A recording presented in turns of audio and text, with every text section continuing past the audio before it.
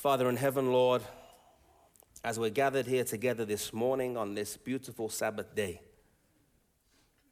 it is our humble prayer that as we contemplate for the next few moments the pages of Scripture, words from above, that you would truly speak to each and every one of our hearts. I pray, Lord, that as your word is spoken, that it may not be my words that are spoken, may it be yours. In Jesus' name we pray. Amen. Today, if you have a question you don't know the answer to, what do? I heard it. You Google it, right? You don't know the answer, you go to www.google.com, type in your question, can be any random question, and invariably, Google will spit you the answer out within about 2 seconds. About 2 years ago, I was with a friend of mine, and he was with his little boy who was only about 5 years old, and they were reading something, and the dad said, I don't quite know what that is. Little 4-year-old boy says to his daddy, oh, daddy, let's Google it. That's what we do today. If we don't know the answer to a problem, we just simply Google it, and we're used to getting our answers, how quick? Instantly, straight away. We don't like waiting. We are not the generation today that has to go to the shelf and go to Encyclopedia Britannica and find the right volume and turn to something and look for a definition. We just go to Google. We are what some people call the now generation. We don't like waiting for anything. We like things straight away. We like things quick. We like things right now. This morning I was contemplating this and I typed into Google, as you do, now generation. It brought a song up. The lyrics say this: we are the now generation. We are the generation now. This is the now generation. This is the generation now. I want money, I want it, fast internet, stay connected in a jet, Wi-Fi podcast, blasting out an SMS, text me, I'll text you back, check me on iChat, it's all about HTTP, you're a PC, I'm a Mac, I want it. This is the now generation, the generation now. It sums up us today. We like things now. We don't like having to wait for answers. We like things right away, and that's how we operate in society. And this morning, as we take a look, we're going to look in the book of Habakkuk and see what God has to say as it relates, I believe, to our society today and the way that we operate today. Habakkuk, if you're there in your Bibles, Habakkuk chapter 1, we're pretty much going to stay in this passage of Scripture this morning. We're going to read down through it, and there's a particular few verses that we're going to focus on in a few moments. The book of Habakkuk was written prior to the book of Daniel. Daniel was written during the time of the Babylonian captivity of God's people, and the book of Habakkuk was written, I'm not sure exactly when, but it was about 50 or 60 years prior to the Israelites going to Jerusalem. At this time in Israel's history, Israel was not a very good place to live. It was not a nation that was following God's law. It was not a nation that was doing the right thing, so to speak. And we pick up Habakkuk in chapter 1, verse 2, where Habakkuk says, read with me down, it says, O Lord, how long shall I cry, and thou wilt not hear? Even cry to your violence, and thou wilt not save. Here Habakkuk is crying to God, a prayer that I'm guessing maybe some of us have prayed throughout our life, saying, Lord, how long am I going to cry? How long am I going to pray? And you don't hear me. Can anyone relate? Praying to God, and it seems like the answer is not coming at all. And he's praying to God, and notice what he says in verse 3. Why do you show me iniquity and cause me to behold grievance? For spoiling and violence are before me, and there are that raise up strife and contention. He's describing the situation in Israel. Verse 4, he continues, therefore the law is slacked, judgment never goes forth, and the wicked compasses about the righteous, and wrong judgment proceedeth. He's describing Israel and what was taking place at the time. The law is slack. The law wasn't being followed. The law wasn't being obeyed. Judgment was not being executed. The wicked were prospering while the righteous were suffering. And the Bible says, and wrong judgment proceeds. He was describing Israel as it was at the time. And he was saying to God, Lord, how long are you going to watch this and do nothing? Some of you may be able to relate that to today. As you look out upon the world today and you see that the way the world is and you see the way society operates in the big picture, it seems like the wicked prosper while the righteous don't. In society as a whole. You may even come closer and you may look at the Christian world and say, it seems that in the Christian world, it seems that those that don't really adhere to the law of God and follow it seem to prosper, while those that try don't seem to. You may even come closer and look at your church, maybe your local congregation, and sometimes you wonder to God, how long is something going to keep on going on, and it seems like you are doing nothing about it whatsoever.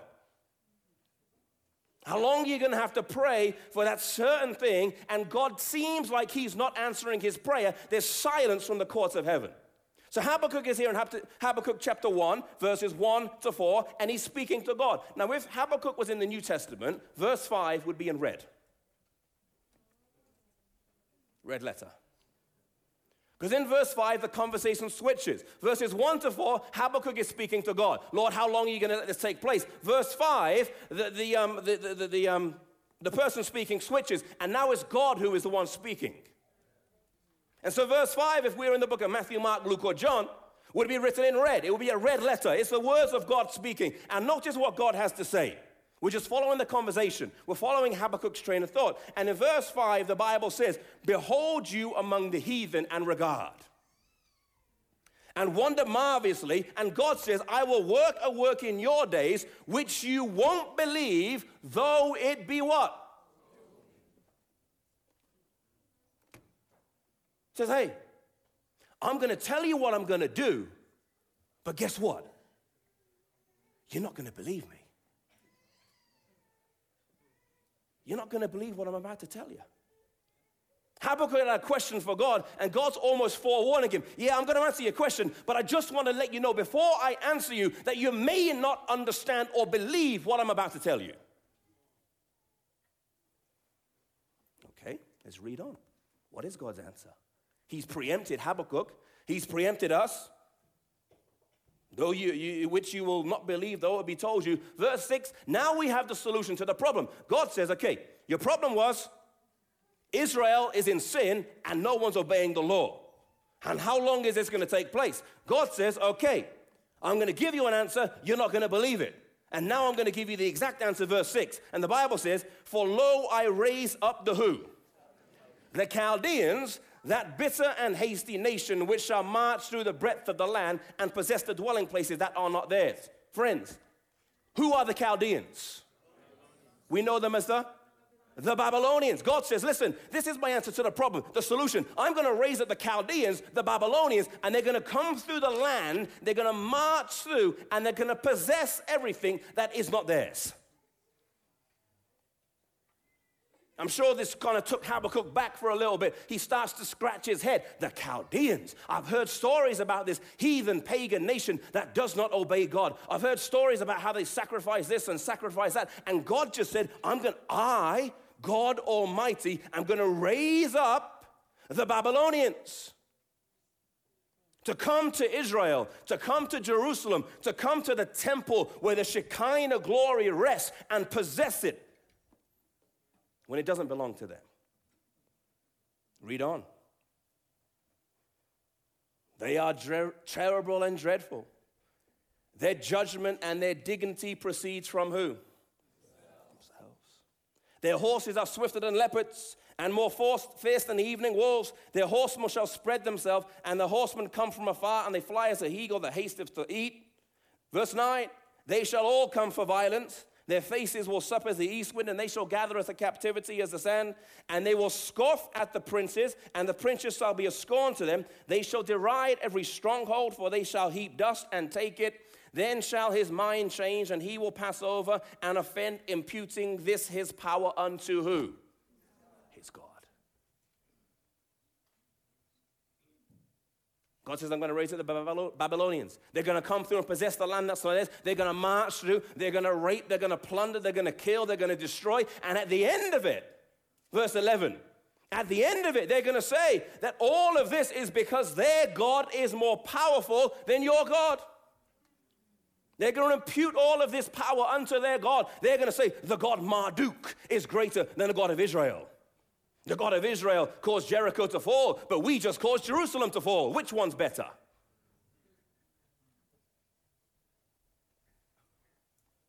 Can you understand what was going through Habakkuk's mind at the time? The Babylonians had never really appeared on the world scene before. And he's pleading to God, Lord, intervene in Israel, do something. You know, every other time that a prophet had interceded on behalf of Israel and pleaded for God to do something, he would often, in past, raise up a judge who was righteous, would execute judgment in Israel, or he would raise up a prophet and cause Israel to come back on track. And that's what Habakkuk was accustomed to. And yet this time, when Habakkuk cries to God and says, Lord, what are you going to do? He says, oh, forget the judges, forget the prophets. I'm going to raise up the Babylonians. I'm going to raise up the Chaldeans, and they're going to come through and possess the land that is not theirs. And he can't quite make sense of this. Now we come to verse 12. And verse 12, the conversation switches. Verse 5 to 11 is God speaking, and verse 12 onwards is now Habakkuk speaking again. And he asks God another question. He's talking back to God, and notice what he says. He says, are you not from everlasting, O Lord, my God, my Holy One? He's appealing to the goodness of God. He says, you're from everlasting, God. You understand all things. You understand the history. You know the end from the beginning. We shall not die. And notice the next sentence. You know, sometimes you can ask a question that is a clear question. Sometimes you can ask a question that is not a clear question, but it's like a question in the intonation of your voice. You understand? Whereas a statement that because the way your voice intonation goes, it becomes a question. Notice how Habakkuk, what he says.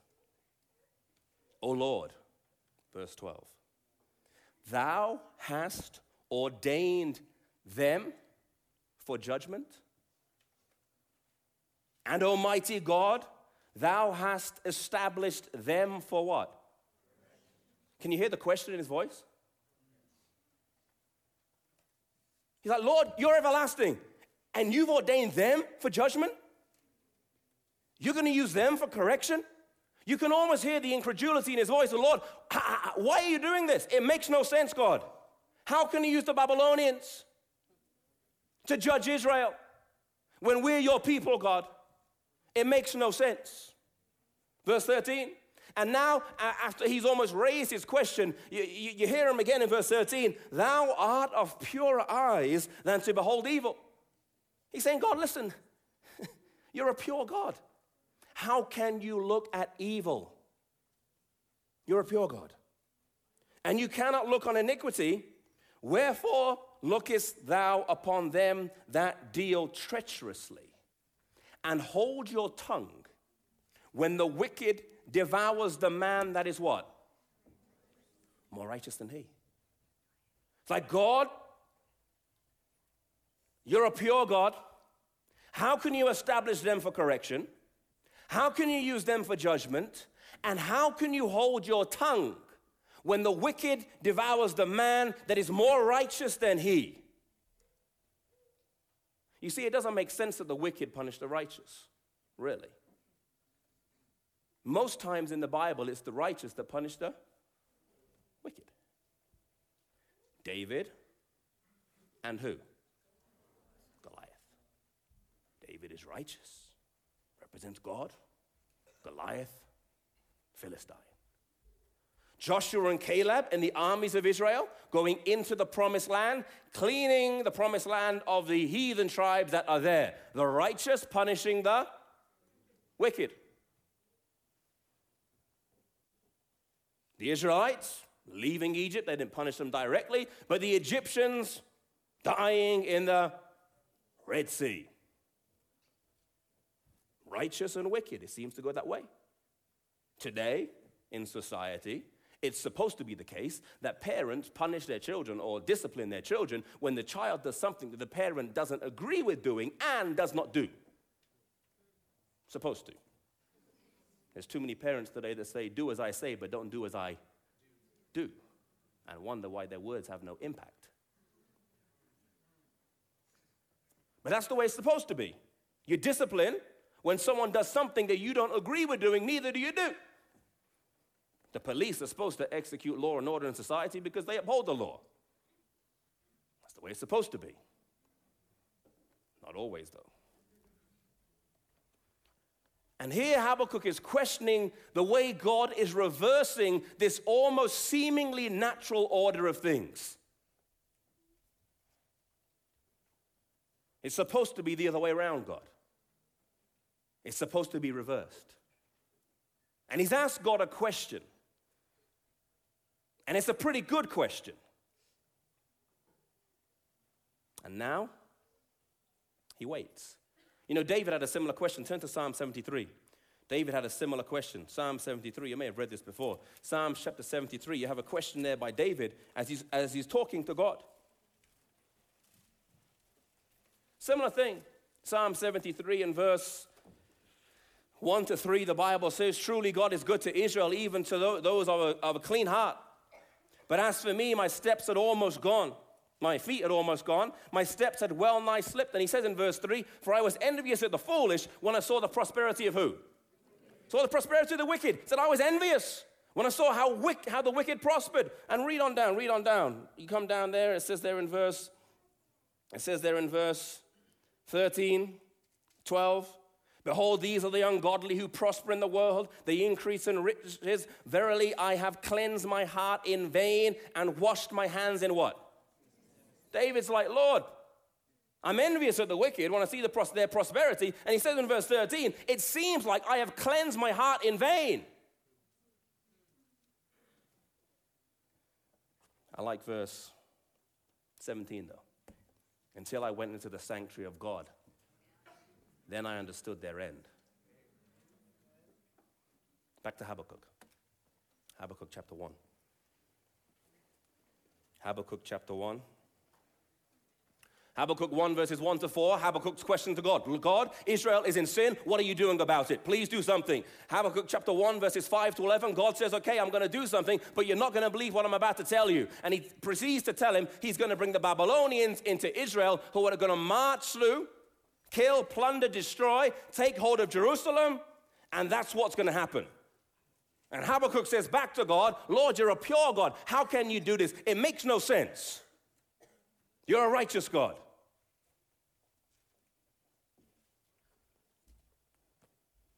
We come down to chapter 2. Habakkuk is still speaking in chapter 2, verse 1. The theme for this SWYC is what? Watch and pray. Watch and pray. Habakkuk chapter 2, verse 1, the Bible says, I will stand upon my watch and set me upon the tower. And notice what he says then. And will, what's the next word? Watch. To do what? See what he will say unto me and what I shall answer when I am reproved. Stop right there. He asks God a question. God gives him an answer. He asks God another question. And chapter 2 opens with him saying, I'm going to sit upon my watch. I'm going to sit upon my tower. And I am going to watch to see what God will say to me. And what I shall answer when I am reproved. I wonder what was his exact mindset at the time. I wonder what his exact attitude was at the time. Maybe he was sometimes like you and I sometimes are with God. Well, we ask God a question. And we confidently wait for our answer, thinking we have stumped God Almighty himself. God, how can you do that? I'm a pretty smart person. That makes no sense to me. Explain yourself, God. And we sit and watch for an answer. We sit and wait for an answer from God Almighty. As if we somehow have thrown a spanner in the works of the mind of God. The Bible says in verse 2, and the Lord did what? Answered me. And he said, write the vision and make it plain upon tables that he may do what? That he may run that reads it. Before God gives the answer, he instructs him and says, write the vision down and make it plain. Because the answer I'm about to give you is going to be applicable to upcoming generations who are going to want to know a similar answer to a similar question. So write it down, Habakkuk. This is an important instruction before I give your answer, because God's people are going to go through a similar experience time and time and time and time again, and I need you to write down what I'm about to tell you so that what I write now can encourage God's people in the future, particularly at the end of time. So write it down. It says to make plain upon tables, that he may run that reads it. I believe that language comes from when they had the cities of refuge in Israel. And if you killed someone by mistake, what we call today would be manslaughter. You could go to a city of refuge and be safe. And on the way to the city of refuge, if you're running and the person behind you is like the brother of the person you killed, and he's trying to catch you, and you came to a crossroads, you didn't have time to sit and wait to see what the directions were. No GPS or sat-nav back then. There was a sign on the road, and it would say, city of refuge this way. And it had to be so plain and so clear that if a man was running and his life depended upon it, he could get to the destination safely. So he says, write the vision down. Make it plain upon the tables that whoever is running may read it. Verse 3, for the vision is yet for an appointed time, but at the end it will speak and not lie. Though it, what's the next word say? Tarry, wait for it, because it will surely come. It will not, what's the next word? Tarry. Friends, as you look at verse 1, verse 2, verse 3, it appears to me that watching and tarrying go hand in hand. He's watching to see what answer God will give him, and the answer he has given is, it's going to tarry. But wait for it. It will surely come. It will surely come. It's not like our society to wait, as I said at the very beginning. We are the now generation. We want things right now. You got a question you don't know the answer to? You want the answer right then and there. If your teacher can't give you the answer, Google will give you the answer. We like things right away. We don't like having to wait for things. We have a question, answer. We need something, we want it now. If you want to eat, you just go to the drive-thru, and your food is ready-made in a bun. There you are, done. No buying ingredients, no cooking, it's there. But the answer he has given is, though it tarry, wait for it, because it will surely come, it will not tarry. There's different types of waiting that you can do. Different types. You can wait in anticipation of a good answer. You're confident in anticipation something good's going to come. You can wait in resignation. You can wait in rebellion. You're waiting because you have to wait. You have no other choice. But as you're waiting, you're in rebellion as you are waiting. It's the same thing in our prayer life. The theme is watch and pray. We can pray different ways. We can pray almost in rebellion to God, telling God what you are going to do or what you are not going to do, regardless of what God says. We can pray in surrender to the Spirit, though, where our prayer is not based upon our understanding of God, so to speak, but it's based on our conviction of our own weakness and inadequacy. Knowing that an answer is going to come, sooner or later. And here he is waiting for an answer. We come to verse 4. What type of answer does Habakkuk get? Does he get an explanation? Does he get a justification from God? Does he get an exposition as to the future events that will come up? Does he get an interpretation? Is God going to clarify what he has previously said? And said, oh, I know you didn't understand it, Habakkuk. Let me go backtrack, take 2 steps back and 3 steps forward so you can understand what I'm talking about. What does God say to Habakkuk? He's just told him to wait. And now verse 4, it says, behold, his soul which is lifted up is not upright in him, but the just shall live by his faith.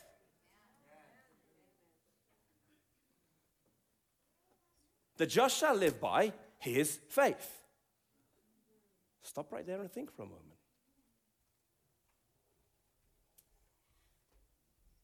God, Israel's in sin. Do something. Okay, I'm going to bring the Babylonians. God, you can't do that. Doesn't make sense. The just live by faith. The just live by faith. Maybe you see it. I don't really see it though. I don't see God giving an explanation of why he's doing what he's doing. Maybe you can see, I can't. I can't see God giving a clarification as to his answer about the Babylonians. I can't see God expounding upon the point as to why he would use a wicked nation to punish a righteous nation. I don't see God going into a deep exposition as to why he's doing what he's doing. Maybe you can see it in verse 4, but I can't. The simple answer from God from heaven is, the just shall live by his faith.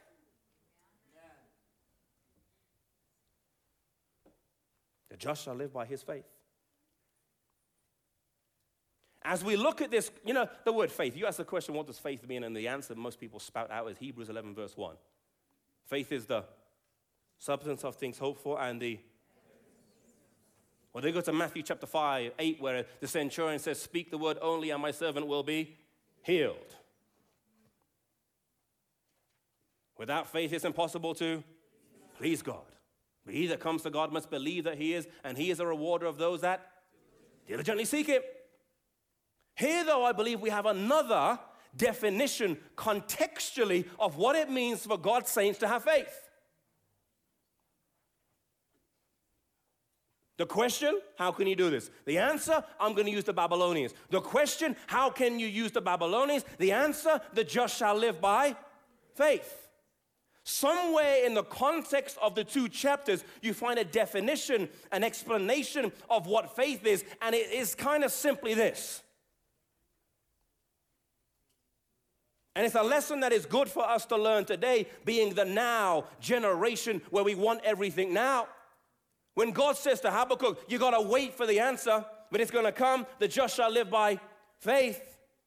He's not explaining why he is doing what he is doing. He's not giving an explanation as to all these events, but he's telling Habakkuk, listen, God's people, you are going to go through some times that you cannot understand. You're going to go through some hardships that you don't know why you're going through them. You're going to go through an experience that seems to make no sense to you and your finite mind. But when you're going through that experience, when you're in that circumstance, I want you to remember that the just live by faith. There's an element of faith that we see in Habakkuk chapter 1 and 2, which is an element of persevering. It's an element of hanging on to God no matter what, when you don't have an answer to the question you have raised to God. Amen. All too often we want answers, and if God doesn't answer our question, we lose faith. Part of faith is holding on when you don't have the answers to your questions. The just shall live by his faith. Like Abraham, when he was marching up the mountain for 3 days to go and sacrifice his son, his only son, his son that he loved, and yet he was told, you're going to be a father of many nations. It made no sense to him. It makes no logical sense. It makes no rational sense. It makes no reasonable sense. And yet Habakkuk hung on, clung to the promise that God had given to him. He lived by faith, though no answer was there. And it was right at the end when the ram was caught in the thicket. Like Jesus in Gethsemane, hanging on. Maybe like Moses when he wasn't allowed into the promised land. And yet he stood on a mountain. He could see the whole place. And yet he was told he could not enter. 40 years of ministry, 40 years living in a desert, and he gets to the borders and cannot go in. Like Sarah, waiting for the child. Like Noah, waiting for rain. The just shall live by. God doesn't always explain to us, step by step, our life and why we go through what we go through. But you will find as you go through life, the hindsight is always 20/20. Hindsight's always 20/20 as you look back. And now I know why God said that. Now I know why he told me to go to this school and not this school. Didn't make sense at the time. I couldn't understand why God said, go to this school in a state I didn't want to go and live in a place I didn't want to go, where I had no friends. It seemed to make no sense, but I went anyway. The just shall live by faith. Watching is linked to waiting, which is linked to faith. God doesn't always explain why you may get that job or not that one. But I thought I wanted that job, best opportunities. And you look back and you realize the company folded 6 months later. I thank you, Lord. You may not understand why God says, don't marry person X. But maybe years later, as you look back and you see the course their life took and the course your life took, you realize it wasn't supposed to be. Didn't know at the time. Seemed to make no logical sense at all. But now it does.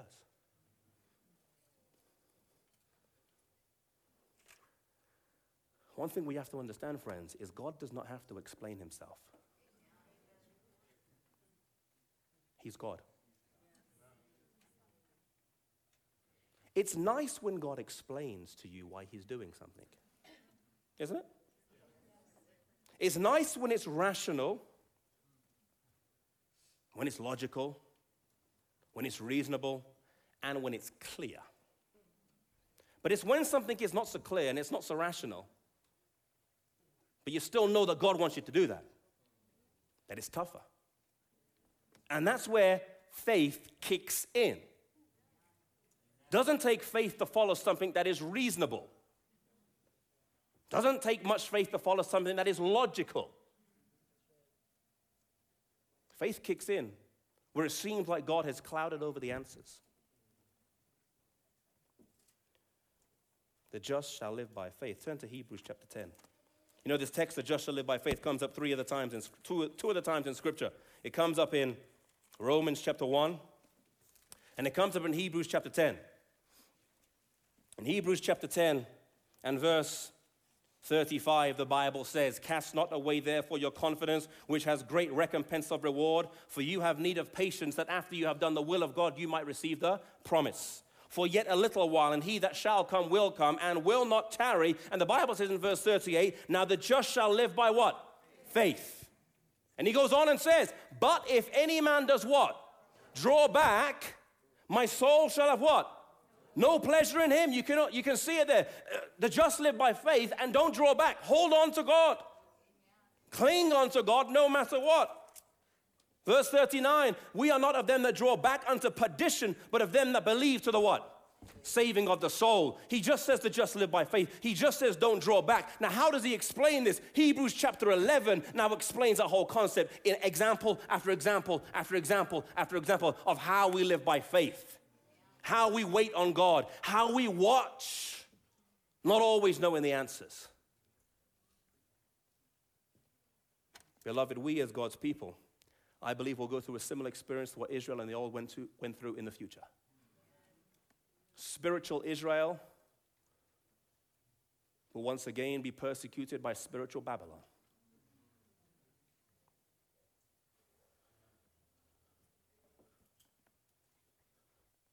We will not understand the whys and the wherefores.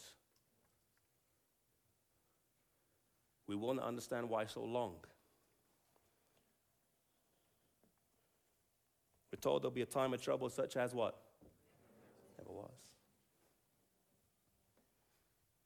I've been to Auschwitz. Walked in the gas chambers. I stood in front of the ovens that turned a human from bone and flesh into smoke and ash. And you wonder how that text will be real. You wonder how that text is actually going to be fulfilled.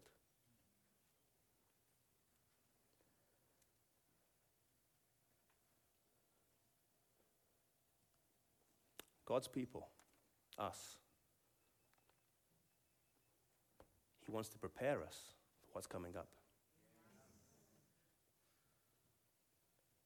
In that He's not always going to explain to us prior to His second coming everything that takes place. But He wants us to watch, to wait, to hang on. Romans 50 and verse 4 in closing tells us,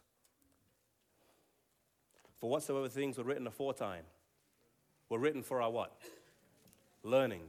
That we through patience and comfort of the scriptures might have what? Hope. Everything written before, the Bible says, is written for our learning, to give us patience, comfort, and hope for the future. So as we look back at the past and how God led His people in the past, it gives us encouragement for the future, knowing that God will lead us continued. Friends, as we look at the past, we see how God led His people in the past, in the literal story of Jerusalem and Babylon. They didn't always understand why what was going on, but we see in the story of Jerusalem and Babylon, we see a man called Daniel. We see Shadrach, Meshach, and Abednego. We see God being with His people in the past. As they went through the fiery furnace, we see God protecting His people in the past. They didn't know why they were going through the fiery furnace, but they had faith to cling onto God, knowing He would be with them no matter what. At the end of Daniel's life, as a man of 85, 86, 87 years old, we see Daniel go into the lion's den. One of the greatest tests of his life, at the very end of his life. And he still holds on to God because he's built up through the course of his life a habit of trusting God no matter what. A habit of clinging onto God no matter what God put him through. I pray that we as God's people today, SWYC, that we are people that watch and pray. That we are a people that watch, wait, and hang on to God no matter what. No matter what. Let's bow our heads for prayer. Father in heaven, we pause for a moment to thank you for your faithfulness in the past. How you have led your people throughout the course of human history. Lord, I pray as we're gathered together this morning, as each one of us contemplates our life and the plan, the course you have for us. We hear your voice calling us this way or that way, and always we don't understand. But Lord, I pray that superseding that, we may have a faith that watches, that waits on you no matter what. Bless us, Lord, we pray. In Jesus' name, amen. This media was brought to you by Audioverse, a website dedicated to spreading God's Word through free sermon audio and much more. If you would like to know more about Audioverse, or if you would like to listen to more sermons, please visit www.audioverse.org.